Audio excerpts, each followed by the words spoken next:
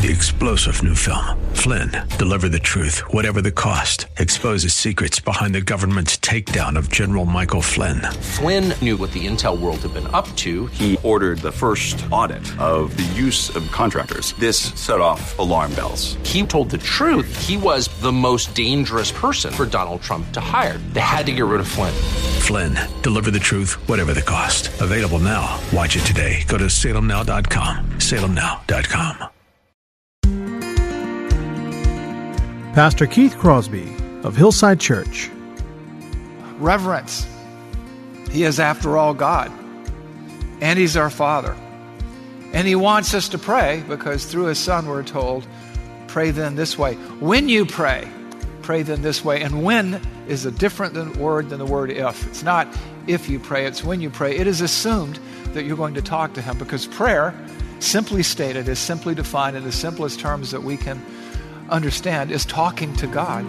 I can see the promised land, though there's pain within the plan. There is victory in the end. Your love is my battle cry, the answer for all my life. Every giant will fall, the mountains will move. Every chain of the past you've broken into. All the fear of the lies, we're singing the truth, that nothing is impossible with you. Oh, nothing is impossible. Hello and welcome to today's edition of the Grace to Live radio broadcast with Keith Crosby, Senior Pastor of Hillside Church in San Jose, California. We are blessed and honored that you've chosen to spend time with us today, and we would encourage you to follow along with us in your Bibles if you can. On today's program, Pastor Keith continues our study from the Gospel of Matthew entitled, Lord, Teach Us to Pray. So if you have your Bibles, please return with us to the Gospel of Matthew, chapter 6. Now here's Pastor Keith with today's study. Father, we thank You for this day. This is a day that You've made, a day that we can indeed rejoice and be glad in as we meet as Your church in this building. Father, we want to know more about prayer. We want to know You better. We want to know how to pray better, Lord. We want to know how to talk to You and even what to talk to You about. And so, Father, as we engage in this 6-week study on prayer, this being week number 2, order our thoughts and our hearts, Lord. Order our lips and our lives. We pray this all in Jesus' name. Amen. So, if you're here for the first time today, you've walked in media res. In the midst of things, we're in the second week of a 6-week series on prayer. It's called Teach Us to Pray. We get the title from when the disciples said to Jesus in Luke, Lord, teach us to pray as John the Baptist taught his disciples to pray. And so we're basing this series on 6 statements made in what some people mistakenly call the Lord's Prayer. You know, our Father who art in heaven, hallowed be Thy name. That's actually the model prayer. That's the disciples' prayer. The Lord's Prayer is in John 17. That's His high priestly prayer. But we're looking at this model prayer that Jesus said, pray then this way. And so what we're doing here is taking 6 statements from that and organizing this series around those statements. And last week, the statement was, Our Father in heaven, hallowed be Your name. And we discussed the profundity of this statement because He's at once our Father, and as our Father, He's approachable, He loves us, we should love Him. But He's unlike any father we've ever known or heard of or seen. He's our Father in heaven. He's our God. He is the creator of the universe. He wants an intimate relationship with us, and that's why we're allowed to call Him Father. Even in the New Testament, you read the words Abba, which is Aramaic for daddy. He's our Abba Father. He's our big daddy.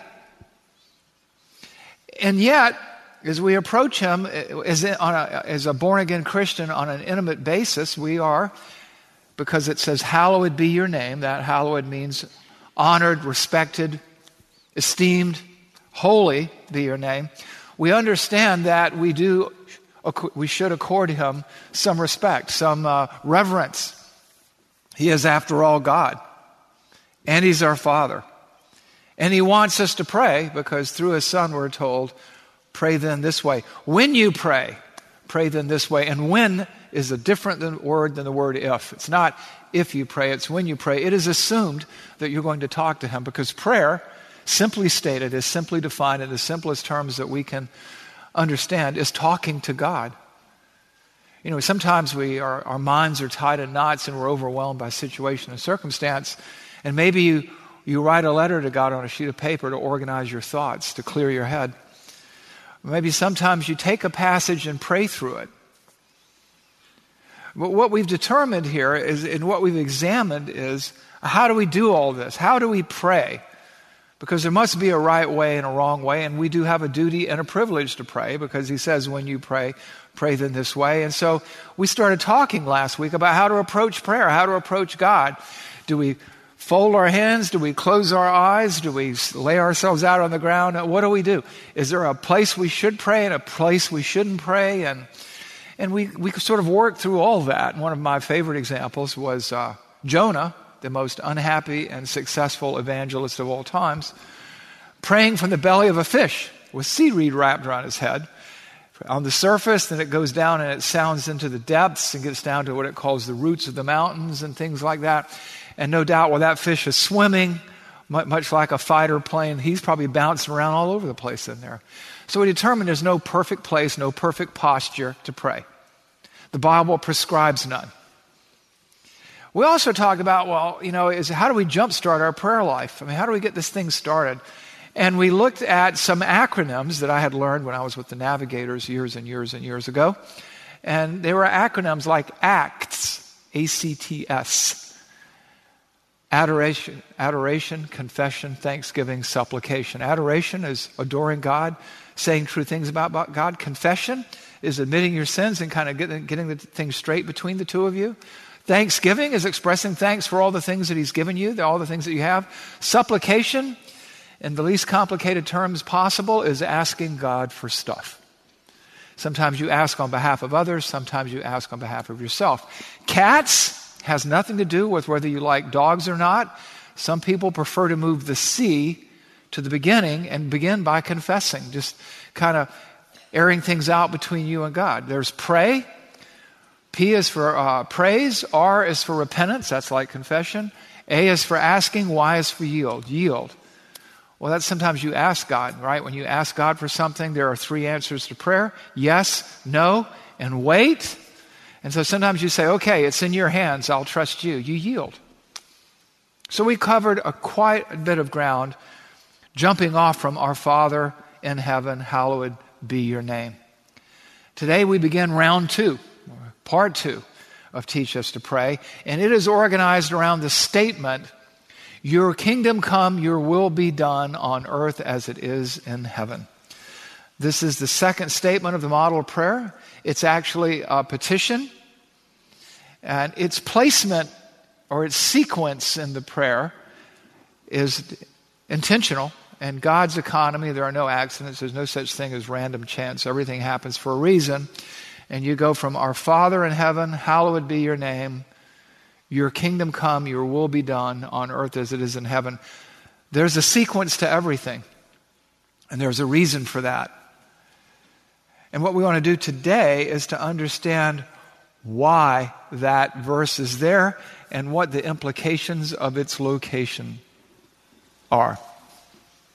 And so we want to look at Matthew chapter 6, verses 9 through 13 to read through the so-called Lord's Prayer or the Our Father or the model prayer. And then we'll zero in on this statement. So Jesus says in Matthew 6:9, pray then like this, our Father in heaven, hallowed be your name.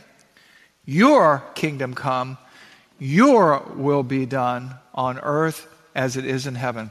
Give us this day our daily bread, and forgive us our debts as we also have forgiven our debtors. And lead us into temptation. Deliver us from evil. You know, when you think about prayer and the mystery and the wonder of prayer, and you think about God's redemptive plan and the role that you play within that larger unfolding drama of redemption, God has raised each one of us up for such a time as this. He has placed us here on purpose. We each have our little piece of redemptive real estate, our little corner of the stage in that unfolding drama of redemption. And we don't know everything. Somebody once said, are like secret agents operating on a need-to-know basis.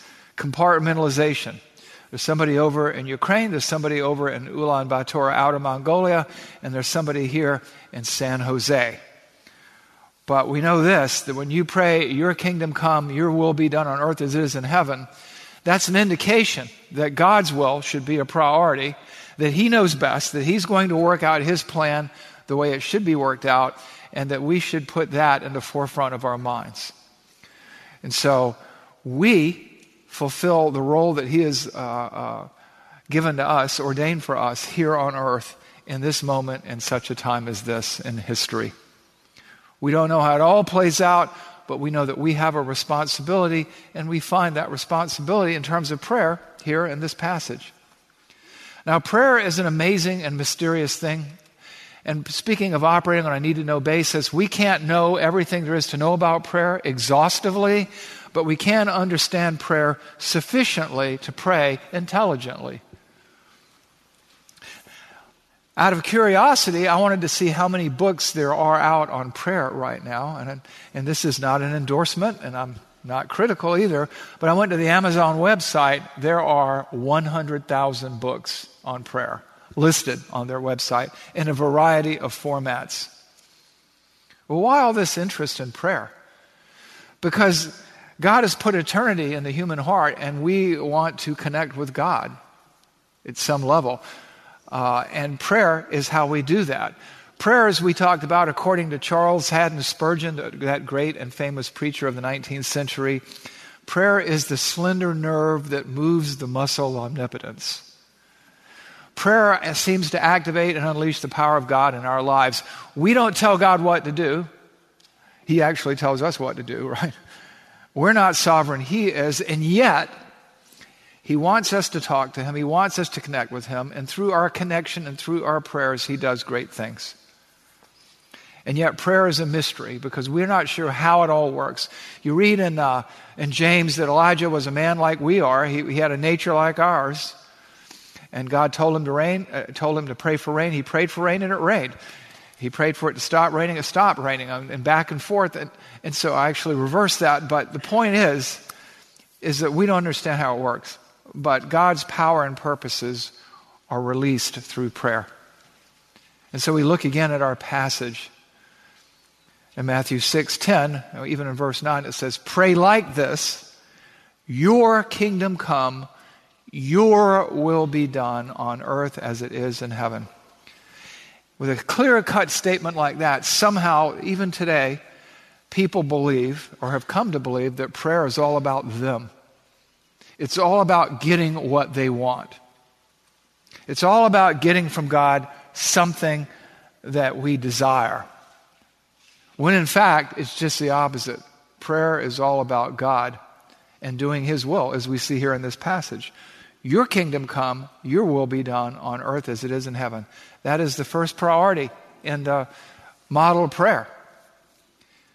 But again, human beings being what we are, fallible, sometimes misguided, we get it all messed up.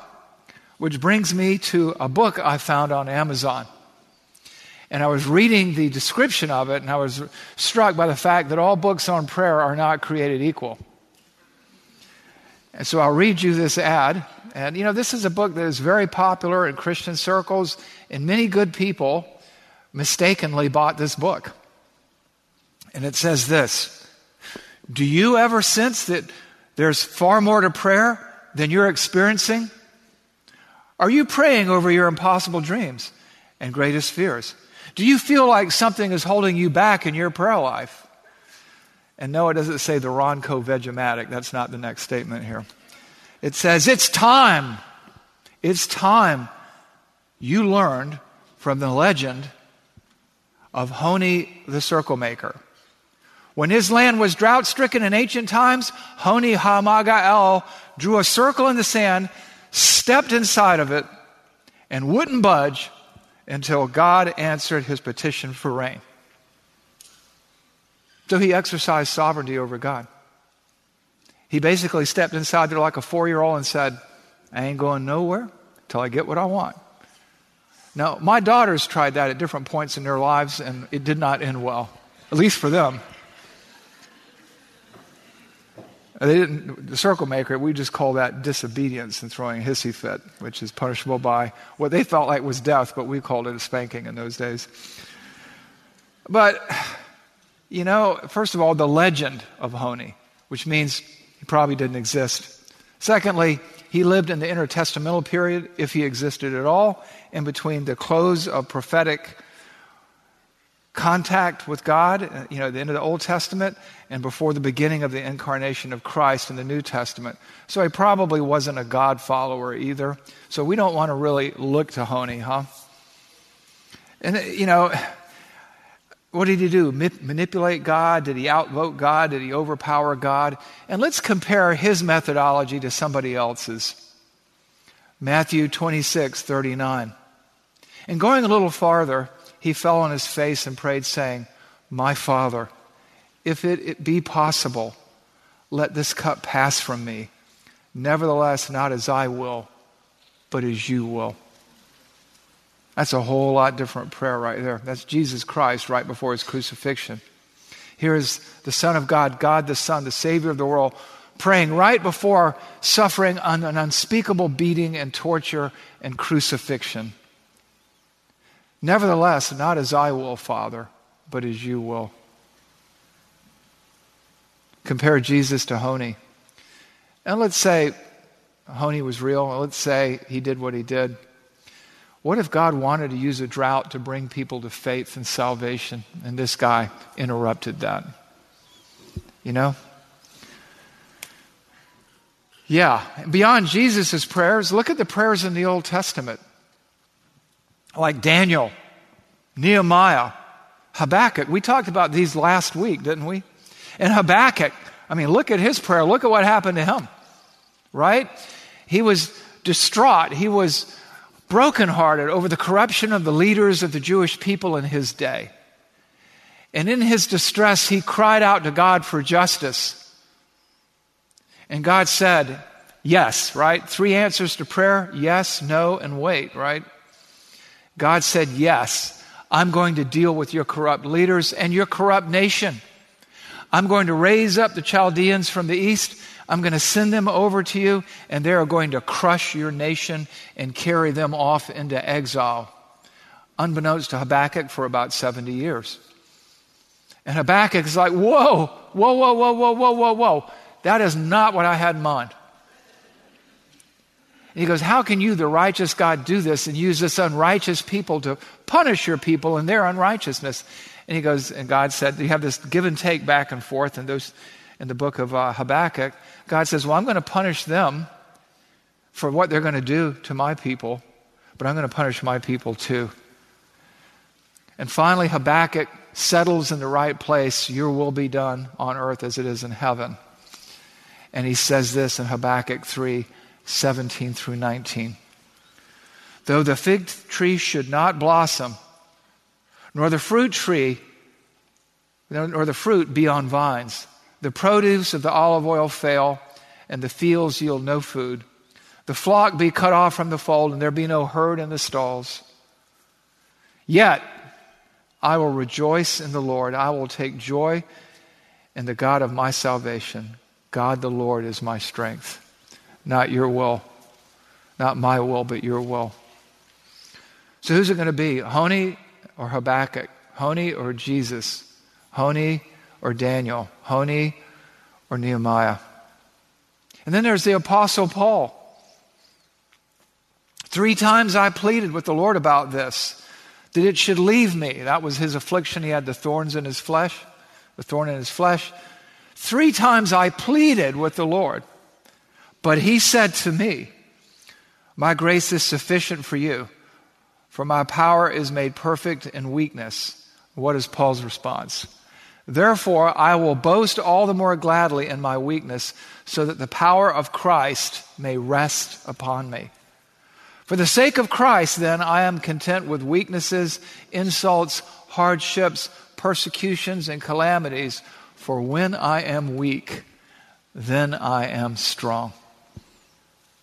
Today, we're going to begin a discussion about making God the priority in your prayer life, about wanting what God wants. And that's why we read, pray then like this. Our Father in heaven, hallowed be your name. Your kingdom come, your will be done on earth as it is in heaven. What does this mean, and why is it after our Father in heaven, hallowed be thy name? What is the location, the context, the sequencing here of the sentences imply? Well, I would submit to you that we can develop here 3 priorities or 3 keys or 3 actions that should govern our prayer lives so that we can harmonize our will with God's, our purposes with God's. I mean, after all, whose will must be preeminent in our prayers? Whose will should get first place? So today, I'd like you to consider 3 keys or 3 priorities of prayer prescribed by Jesus Christ himself in this model prayer so that you can put God first in your prayer life. And the first key number 1, principle, practice number 1 is this, and I already gave it away. Make God's will your priority. Make God's will your priority. Make God's will priority number 1 for you. Where do we see this? We see this in Matthew 6:10 or 6:9b through 6:13. Pray then like this. Our Father in heaven, hallowed be your name, holy be your name. Your kingdom come. Your will be done on earth as it is in heaven. Then we read, give us this day our daily bread, and forgive us our debts, as we also have forgiven our debtors. And lead us not into temptation, but deliver us from evil. Notice the timing and the wording, the sequencing here. You can't help but notice the personal pronouns as they occur. Your is in terms of his, comes before us or ours. Your will is priority and not by accident. Your, God's personal pronoun here, the pronoun for God in this sense, comes first. And ours, us, our, comes 2nd through 6th in the passage. Now, I understand that we are living in an imperfect world. We are imperfect, fallen, broken people. We forfeited that perfection when our first parents, Adam and Eve, sinned against God, and we have since replicated their mistakes and their choices. And so we tend to, as human beings, take good things and use them improperly. Everything from natural resources to painkillers. These things end up perverted and misused by people. And sometimes the same is true of prayer. Whether it's a well-intended, misinformed person being convinced they should buy this book about Hani, the circle maker, or just us wanting what we want, even if we shouldn't want it, and asking for it. And that's why I say that there are 3 answers to prayer. You see that in the Bible. There are 3 answers to any question that somebody asks. Yes, no, and wait. Sometimes we ask for something for God and he says yes. Other times we ask for something that we shouldn't have and he says no.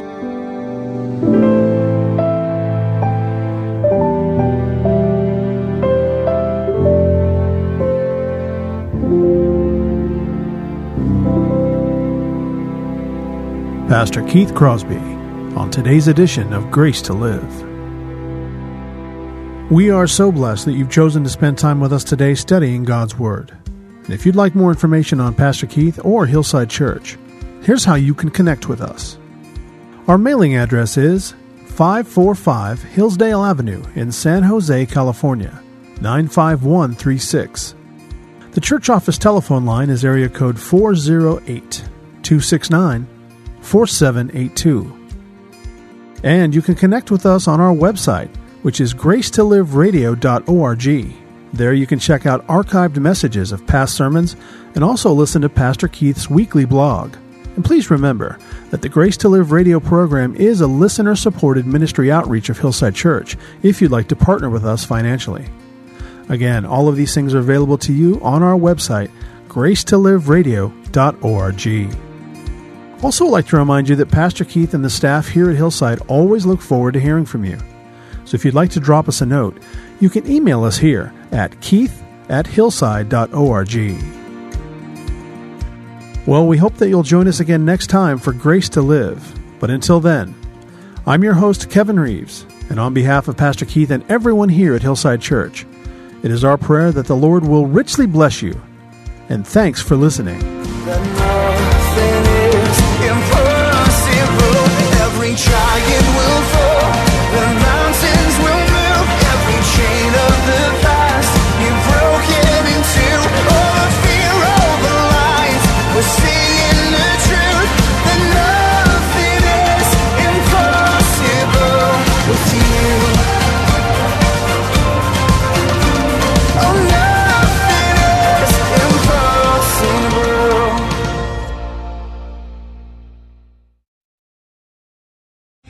3-star General Michael J. Flynn, head of the Pentagon Intelligence Agency, knew all the government's dirty secrets. He was one of the most respected generals in the military. Flynn knew what the intel world had been up to. He understood its funding. He ordered the first audit of the use of contractors. This set off alarm bells. The explosive new documentary, Flynn, Deliver the Truth, Whatever the Cost, uncovers the facts behind this scandal. Flynn told the truth. He was the most dangerous person for Donald Trump to hire. I find out the worst enemy that I'm going to face in my life is right here in America. They took my assessment and they wanted me to change it. And I was like, I'm not changing it. They had to get rid of Flynn. With in-depth interviews, archival footage, and never-before-seen personal records of the man behind the headlines. I just felt like I was drowning. Flynn, Deliver the Truth, Whatever the Cost. Available now. Watch it today. Go to salemnow.com. salemnow.com.